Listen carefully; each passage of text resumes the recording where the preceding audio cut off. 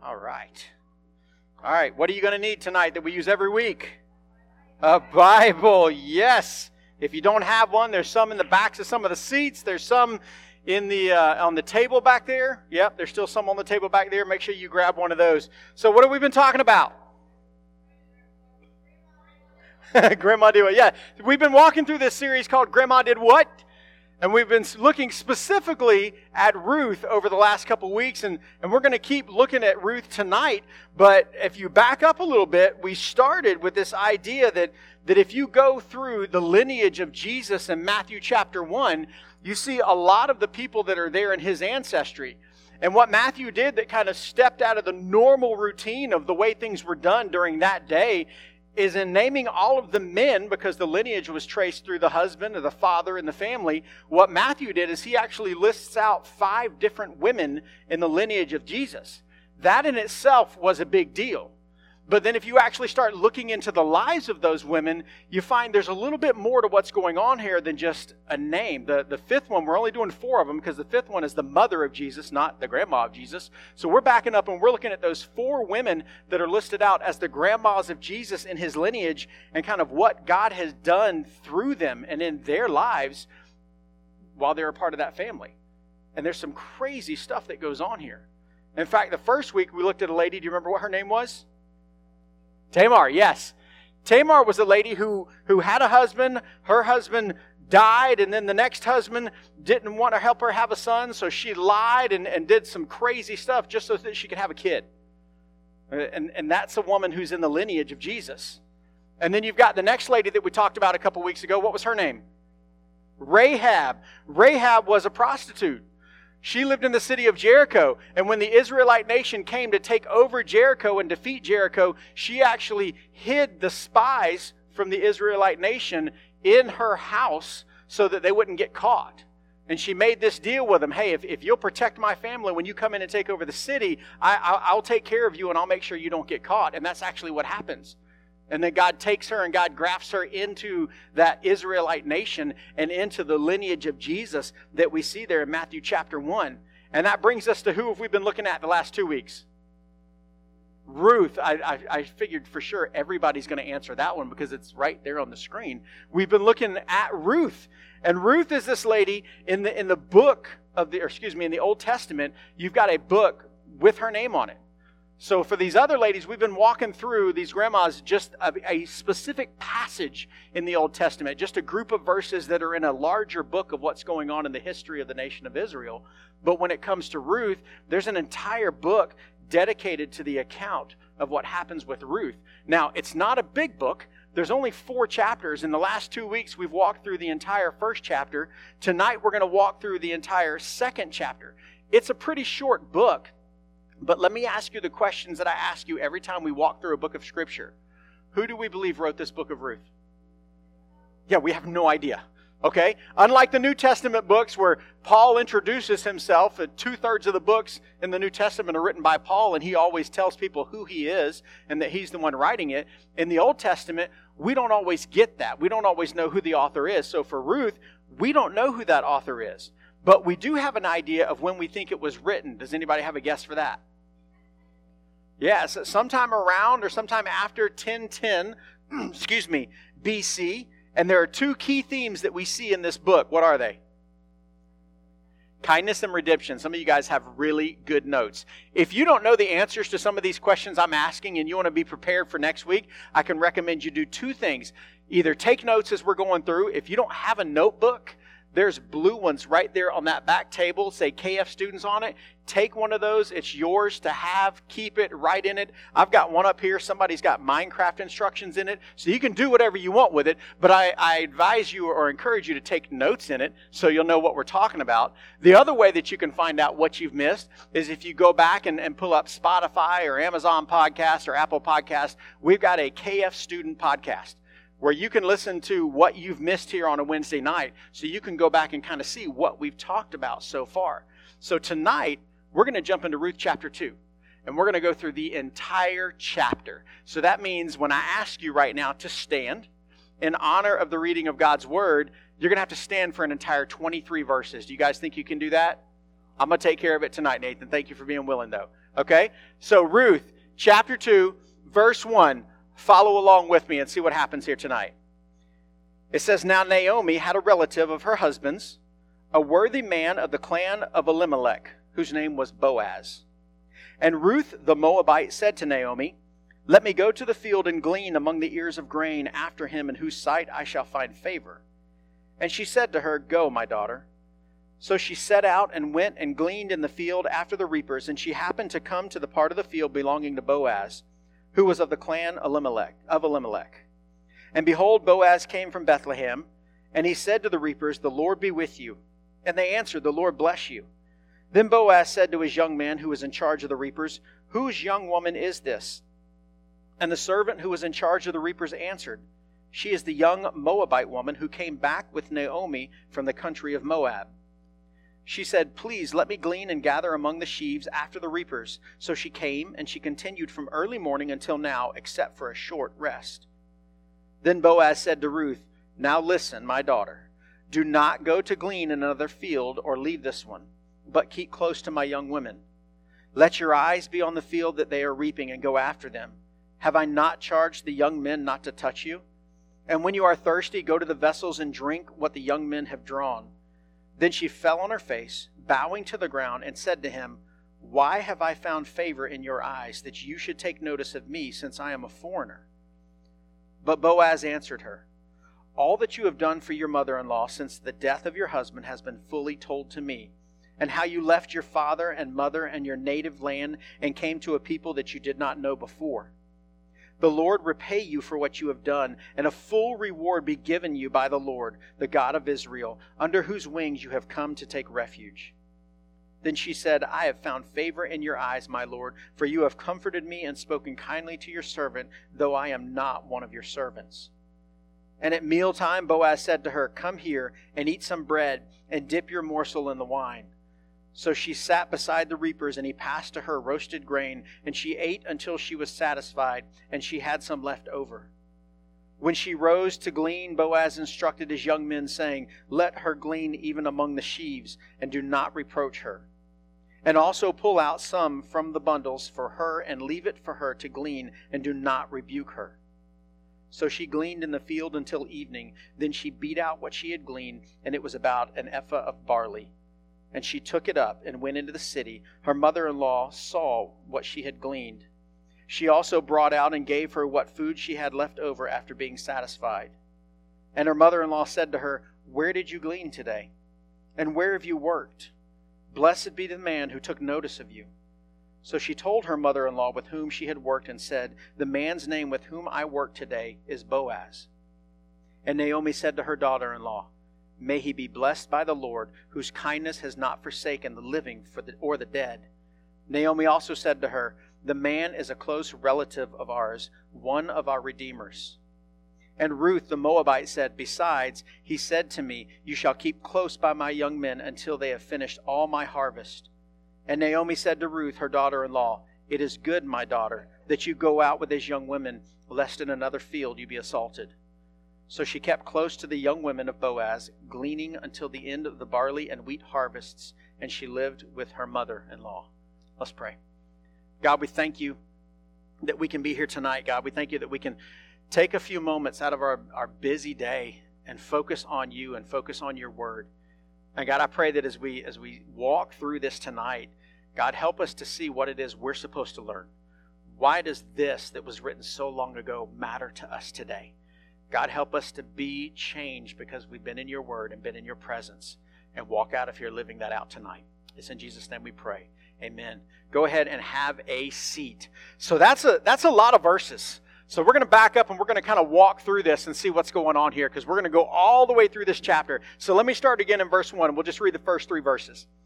It says, Now Naomi had a relative of her husband's, a worthy man of the clan of Elimelech, whose name was Boaz. And Ruth the Moabite said to Naomi, Let me go to the field and glean among the ears of grain after him in whose sight I shall find favor. And she said to her, Go, my daughter. So she set out and went and gleaned in the field after the reapers, and she happened to come to the part of the field belonging to Boaz, who was of the clan of Elimelech. So there's 4 names here in this passage, and we've already encountered 3 of them when we walk through the first chapter of the book of Ruth. You've got Naomi, who was the wife of this guy, Elimelech.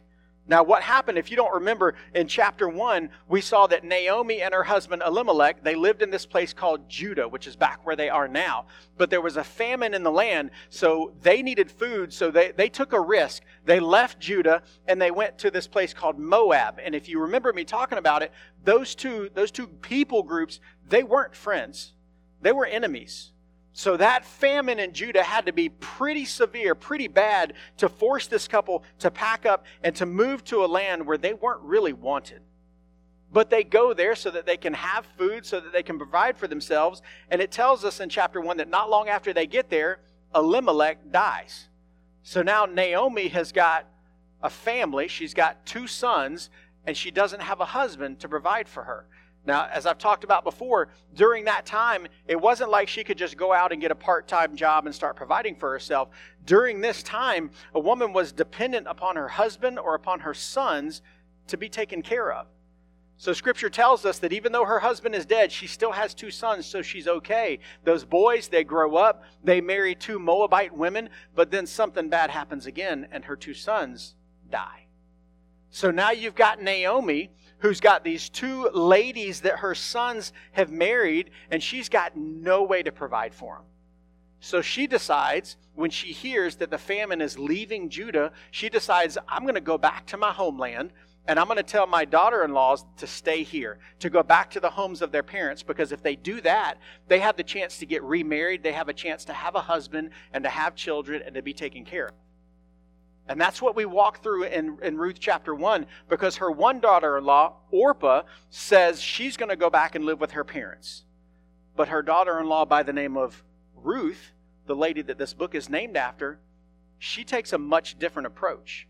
She vows to Naomi that she's going to go wherever Naomi goes. In fact, let me read these verses for you again from Ruth 1, verse 16 and 17. But Ruth said, "Do not urge me to leave you or to return from following you. For where you go, I will go, and where you lodge, I will lodge. Your people shall be my people, and your God my God. Where you die, I will die, and there I will be buried. May the Lord do so to me, and more also, if anything but death parts me from you." So at the end of Ruth chapter 1, Ruth and Naomi have traveled back to Judah, and now we pick up here in chapter 2, and we've got Elimelech we've heard about Ruth, we've heard about Naomi, but now we've got this new guy. We got this guy by the name of Boaz. And it turns out he's actually a relative of Naomi's dead husband. This is an important detail. This is something that's going to show up again as we walk through this book, especially in the next chapter. But as of right now, Ruth has no idea who Boaz is or why he even matters in her life or the life of Naomi.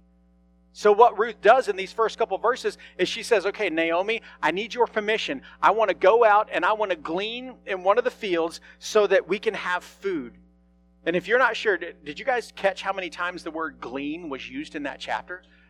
I didn't count it, but it's a bunch. I mean, it's almost every other sentence or every 2 sentences you see there. Gleaning was something that was actually a provision was made for it in the book of Leviticus. In Leviticus, you see a whole bunch of laws. That's why it's called the Levitical law.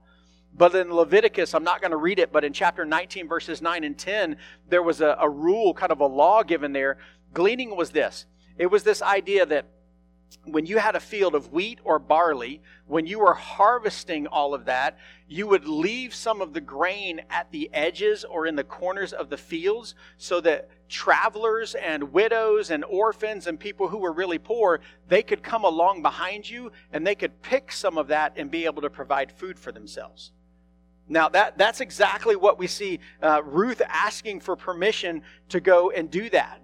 Scripture even tells us that they could even just they would pick what was there on the edge of the fields, but they could also walk through and walk behind the guys that were running the sheaths and harvesting that grain.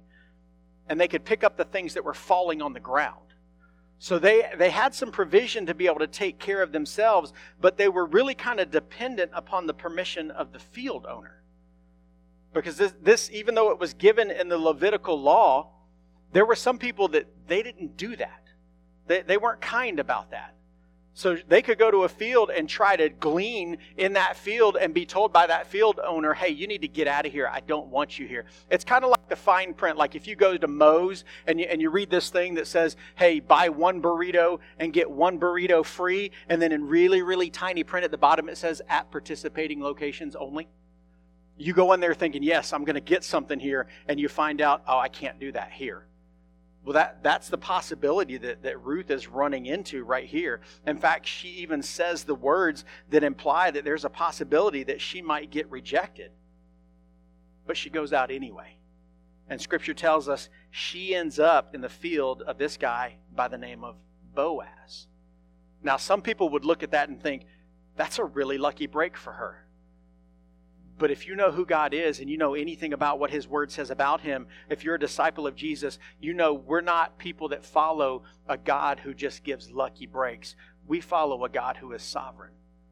We follow a God who actually knows what's going on in His world. We follow a God who provides for His people. And we see how that provision for Naomi and for Ruth starts to play out in that next verse. Look at what it says in verse 4. And behold, Boaz came from Bethlehem, and he said to the reapers, the Lord be with you. And they answered, the Lord bless you. Then Boaz said to his young man who was in charge of the reapers, whose young woman is this? And the servant who was in charge of the reapers answered, she is the young Moabite woman who came back with Naomi from the country of Moab. She said, please let me glean and gather among the sheaves after the reapers. So she came, and she has continued from early morning until now, except for a short time. So the way that Boaz greets the guy in charge here and the other workers, and the way that they greet him back, would give us this idea that Boaz is a guy that follows God, simply by that greeting there. And when you look, after he has that greeting, he immediately, who comes to his attention as soon as he finishes greeting those guys? Ruth. Yeah, for whatever reason, she stands out. That gives us the idea, and again, this is speculation. Scripture doesn't tell us this, but it gives the idea that this is a guy who knows what's going on in his field. He knows who's normally there, and he knows who's not normally there. So when he comes out there, he notices this woman, and after he hears his servant's words about who she is, Boaz takes action starting in verse 8. Let me read it all the way down through 13. Then Boaz said to Ruth, now listen, my daughter, do not go to glean in another field or leave this one, but keep close to my young women. Let your eyes be on the field that they are reaping and go after them. Have I not charged the young men not to touch you? And when you are thirsty, go to the vessels and drink what the young men have drawn. Then she fell on her face, bowing to the ground, and said to him, why have I found favor in your eyes, that you should take notice of me, since I am a foreigner? But Boaz answered her, all that you have done for your mother-in-law since the death of your husband has been fully told to me, and how you left your father and mother and your native land and came to a people that you did not know before. The Lord repay you for what you have done, and a full reward be given you by the Lord, the God of Israel, under whose wings you have come to take refuge. Then she said, I have found favor in your eyes, my Lord, for you have comforted me and spoken kindly to your servant, though I am not one of your servants. Boaz immediately makes the decision that he's going to provide for Ruth. And he does it in two ways that she couldn't have done as a widowed woman, as somebody that's living alone with her mother-in-law. He offers her two different things that she couldn't have provided for herself. He offers her protection from possible harm. If you remember what he says right there, is he says, I've told the young men in the field to leave you alone. And then later in the chapter, when she's talking to Naomi about what happened, Naomi says, hey, you need to stay in his field, because if you go somewhere else, you could be assaulted. Because unfortunately, some people are evil. Let me rephrase that. We're all sinners. Some people act on that on a regular basis. And there's people who will do things to other people that they shouldn't do just because they can. And what Boaz is doing is he's saying, I'm going to protect you from that. But he also offers her provision. He offers her grain. He offers her water. He offers her things that she couldn't provide for herself. All of this because Boaz has heard of Ruth and her love for Naomi. He's just heard about the fact that she pledged to follow Naomi wherever she went. He's just heard that Naomi's God is now Ruth's God. And what Boaz does in response to that is what he begins to do something in the lives of Naomi and Ruth. And what he does with her begins to make sense, because you're thinking, why in the world would he do this? He has no reason to. But if you back up and you get a larger picture of who God is and what God is doing here, you start to understand really quickly why Boaz would take any kind of interest in Ruth. Back in Matthew chapter 1, we read through so many names. But in that lineage of names, we've already talked about one of the grandmas of Jesus, and her name was Rahab, the prostitute from Jericho. Listen to Matthew chapter 1, verses 4 or 5. And Ram the father of Amminadab, and Amminadab the father of Nahshon, and Nahshon the father of Salmon, and Salmon the father of Boaz by Rahab. Catch what just happened right there. The woman who was the prostitute in Jericho, the woman who made a deal with the spies that said, I will help you, I will keep you safe, heard about your God. We've heard what your God has done. We've heard how your God has brought you in. We've heard how your God has allowed you to take over these other countries. That's the God that she wants to be a part of now. She says, if you will protect us, I will help you, and we're going to become a part of who you are. So this woman who had not grown up around God, had not grown up knowing the Old Testament scriptures that came before her, not knowing who God was, not knowing what He had done other than what she had heard, makes a deal with the Israelites, and this woman is rescued. This foreigner who lived a life that was so far from honoring God is taken into the lineage of God's people. This same woman is Boaz's mother. Boaz, who takes this foreigner, this woman that doesn't belong in his country, much like his mother didn't belong in the Israelite nation according to outside onlookers, and he shows her kindness, and he shows her favor. Now, Scripture doesn't tell us that that's exactly why he's doing that, but let's just think about human nature for a second. What happens in your past affects the way that you act in the future.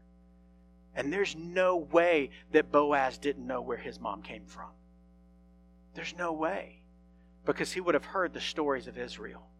He would have seen and heard the scripture that's been written about what God did. There's no coincidence here that a man whose mother was brought in as a foreigner from a life that did not honor God and grafted into the nation of Israel, into God's people, there's no way that doesn't play into the fact that now he's doing the same thing for someone else. He's looking at Ruth, who's a foreigner, an enemy of his country's people, and he's showing her favor, because she has committed to stick with her mother-in-law. There's no coincidence here, because that's how God works. Oh my goodness, Boaz just happened to be Rahab's daughter. That's not how God works. God orchestrates things in our world. And yes, that does mean sometimes there are things that God allows to happen that are not good things. Could God stop all of those things if He chose to? Yeah, He could, but He doesn't all the time. And we don't understand why, and we may never understand why. But what matters is that we're trusting God's plan, no matter what those bad things are, and no matter what those good things are. God is omniscient. God is omnipotent. God is involved with His creation, and there's no way this is an accident right here. And look at what happens next in verse 14. And at mealtime, Boaz said to her, "Come here and eat some bread, and dip your morsel in the wine." So she sat beside the reapers, and he passed to her roasted grain. And she ate until she was satisfied, and she had some left over. When she rose to glean, Boaz instructed his young men, saying, "Let her glean even among the sheaves, and do not reproach her. And also pull out from the bundles, some from the bundles for her, and leave it for her to glean, and do not rebuke her." So she gleaned in the field until evening. Then she beat out what she had gleaned, and it was about an ephah of barley. So Boaz doesn't just do what the Levitical law required for Ruth. Scripture tells us here he goes above and beyond what the law required. Ruth wasn't allowed to just come along behind the guys that were harvesting and pick the grain on the corners and grab the things that were falling on the ground. Boaz says, hey, I want you to go up and I want you to actually be among the people that are harvesting the grain. And I want you to get your grain from there. In fact, he goes so far as to say, hey, guys that are harvesting, I want you to pull some out of your harvest and I want you to give it to Ruth. Boaz is going above and beyond to make sure that she's taken care of here. And then look what happens at the very end, verse 18. And she took it up and went into the city. Her mother-in-law saw what she had gleaned. She also brought out and gave her what food she had left over after being satisfied. And her mother-in-law said to her, where did you glean today? And where have you worked? Blessed be the man who took notice of you. So she told her mother-in-law with whom she had worked and said, the man's name with whom I work today is Boaz. And Naomi said to her daughter-in-law, may he be blessed by the Lord, whose kindness has not forsaken the living or the dead. Naomi also said to her, the man is a close relative of ours, one of our redeemers. And Ruth the Moabite said, besides, he said to me, you shall keep close by my young men until they have finished all my harvest. And Naomi said to Ruth, her daughter-in-law, it is good, my daughter, that you go out with his young women, lest in another field you be assaulted. So she kept close to the young women of Boaz, gleaning until the end of the barley and wheat harvest, and she lived with her mother-in-law. So Ruth goes home, she goes to Naomi, she tells her what's happened, and Naomi's pretty ecstatic here. She's excited because she knows, because of who Boaz is, Naomi knows that God has taken care of her and taken care of Ruth. And then she tells Ruth, hey, this is Boaz. This is a guy that we're related to. In fact, she uses that word there. She refers to Boaz as one of their redeemers. That word's going to come back again. And that word's going to play a very important role because of who Boaz is. You see, guys, we've walked through this entire chapter tonight. So the question is, what does this matter for us? What are we supposed to learn from this? What are we supposed to walk away with when we read through this chapter and see what's happening with Boaz and with Ruth and Naomi? But I want you to think back one more time to Rahab. Let me read you what happened. Joshua 2, verse 8. Just listen. Before the men lay down, she came up to them on the roof, and she said to them, I know that the Lord has given you the land, and that the fear of you has fallen upon us, and that all the inhabitants of the land melt away before you. For we have heard how the Lord dried up the water of the Red Sea before you when you came out of Egypt, and what you did to the two kings of the Amorites who were beyond the Jordan, to Sihon and to Og, whom you devoted to destruction. And as soon as we heard it, our hearts melted, and there was no spirit left in any man because of you. For the Lord your God, He is God in the heavens above and on earth beneath. Now then, please swear to me by the Lord that as I have dealt kindly with you, you will deal also kindly with my father's house, and give me a sure sign that you will save alive my father and mother, my brothers and sisters, and all who belong to them, and deliver our lives from death. The entire reason that Rahab helped the Israelite spies was because she had heard of what God was doing through them. Listen to her words again. For the Lord your God, He is God in the heavens above and on the earth beneath. She was a foreigner. She hadn't grown up about God, knowing about God. Her life, her actions, the way that she lived couldn't really be any farther from one that would show honor to who God is. Yet she heard about who God was and what He was doing through His people. And because she heard about it, she took it and she believed it, and it changed Rahab forever. And because it changed her, because of what God did in her life, it set a course for her future child, this guy by the name of Boaz. Here's why that matters for us tonight. Because if you sit here tonight and you claim to be a disciple of Jesus, if you say you've asked God to forgive you of your sin and you've put your faith and your trust in Him and you're following Him with your life, you need to understand that the relationship that you have with God, the way that you live that out, that affects other people in your life.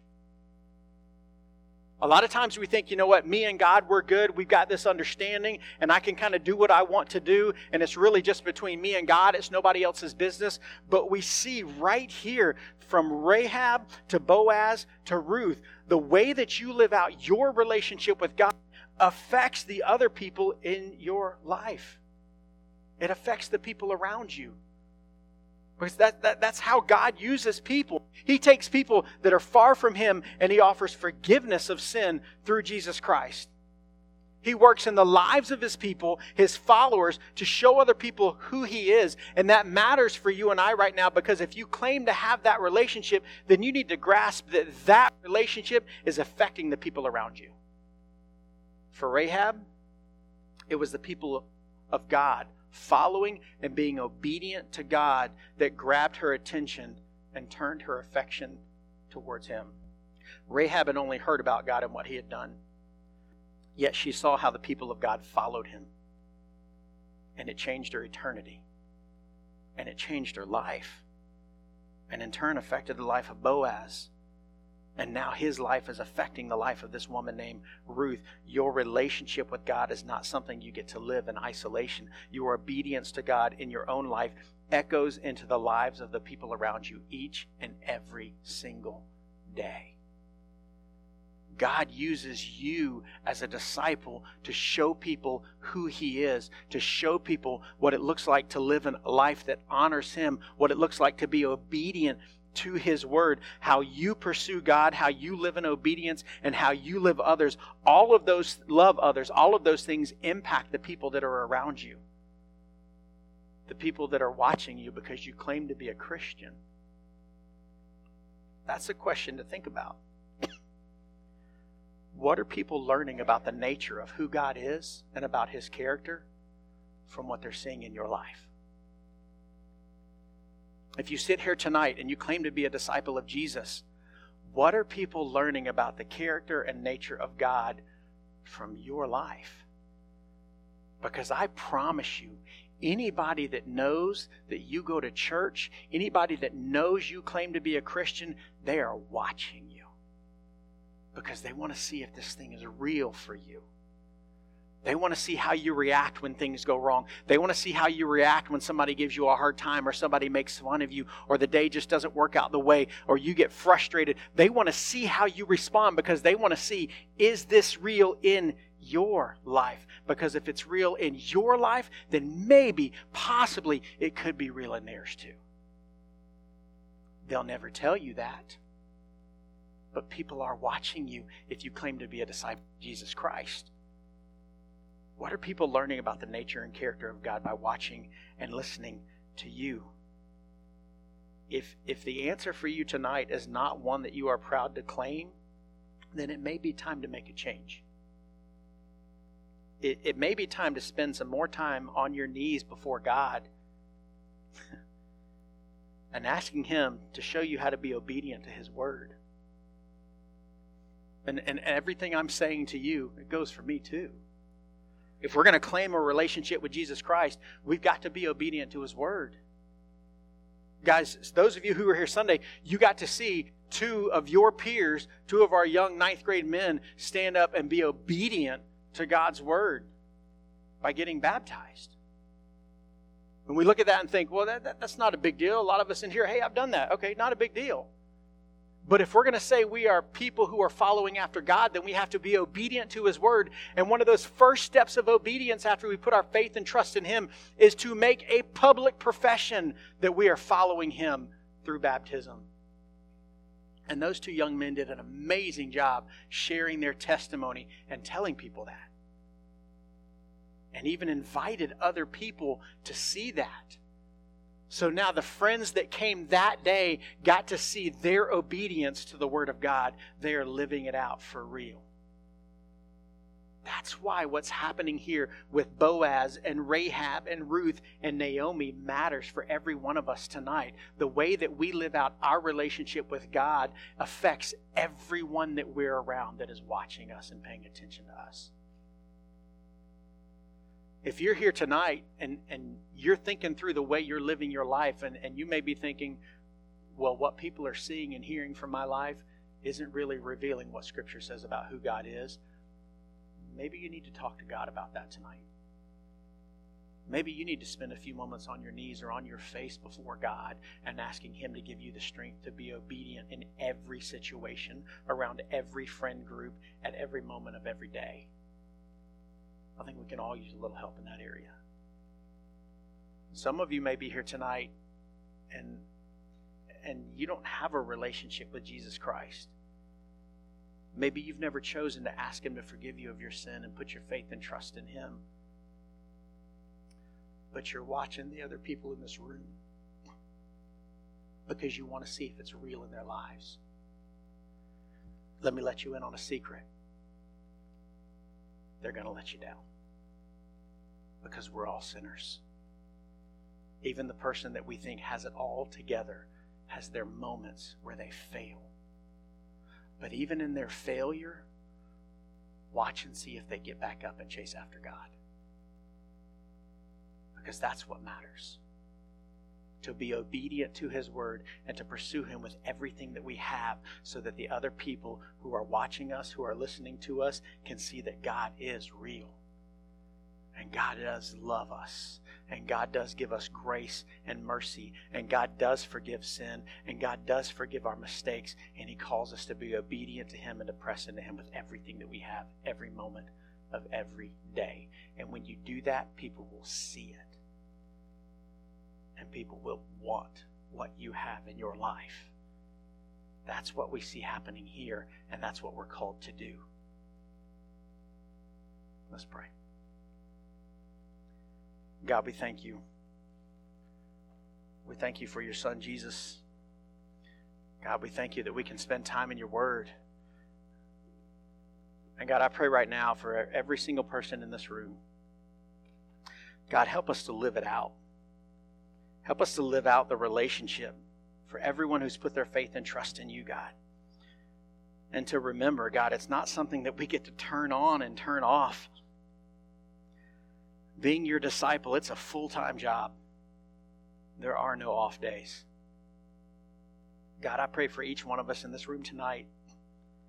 Help us to stop and take a moment to search ourselves and answer the question, what are people learning about who you are in our lives? And God, if the answer is one that we're not satisfied with, God, show us that. Show us what it looks like to be obedient to you, to honor you. And God, if there's anybody in here tonight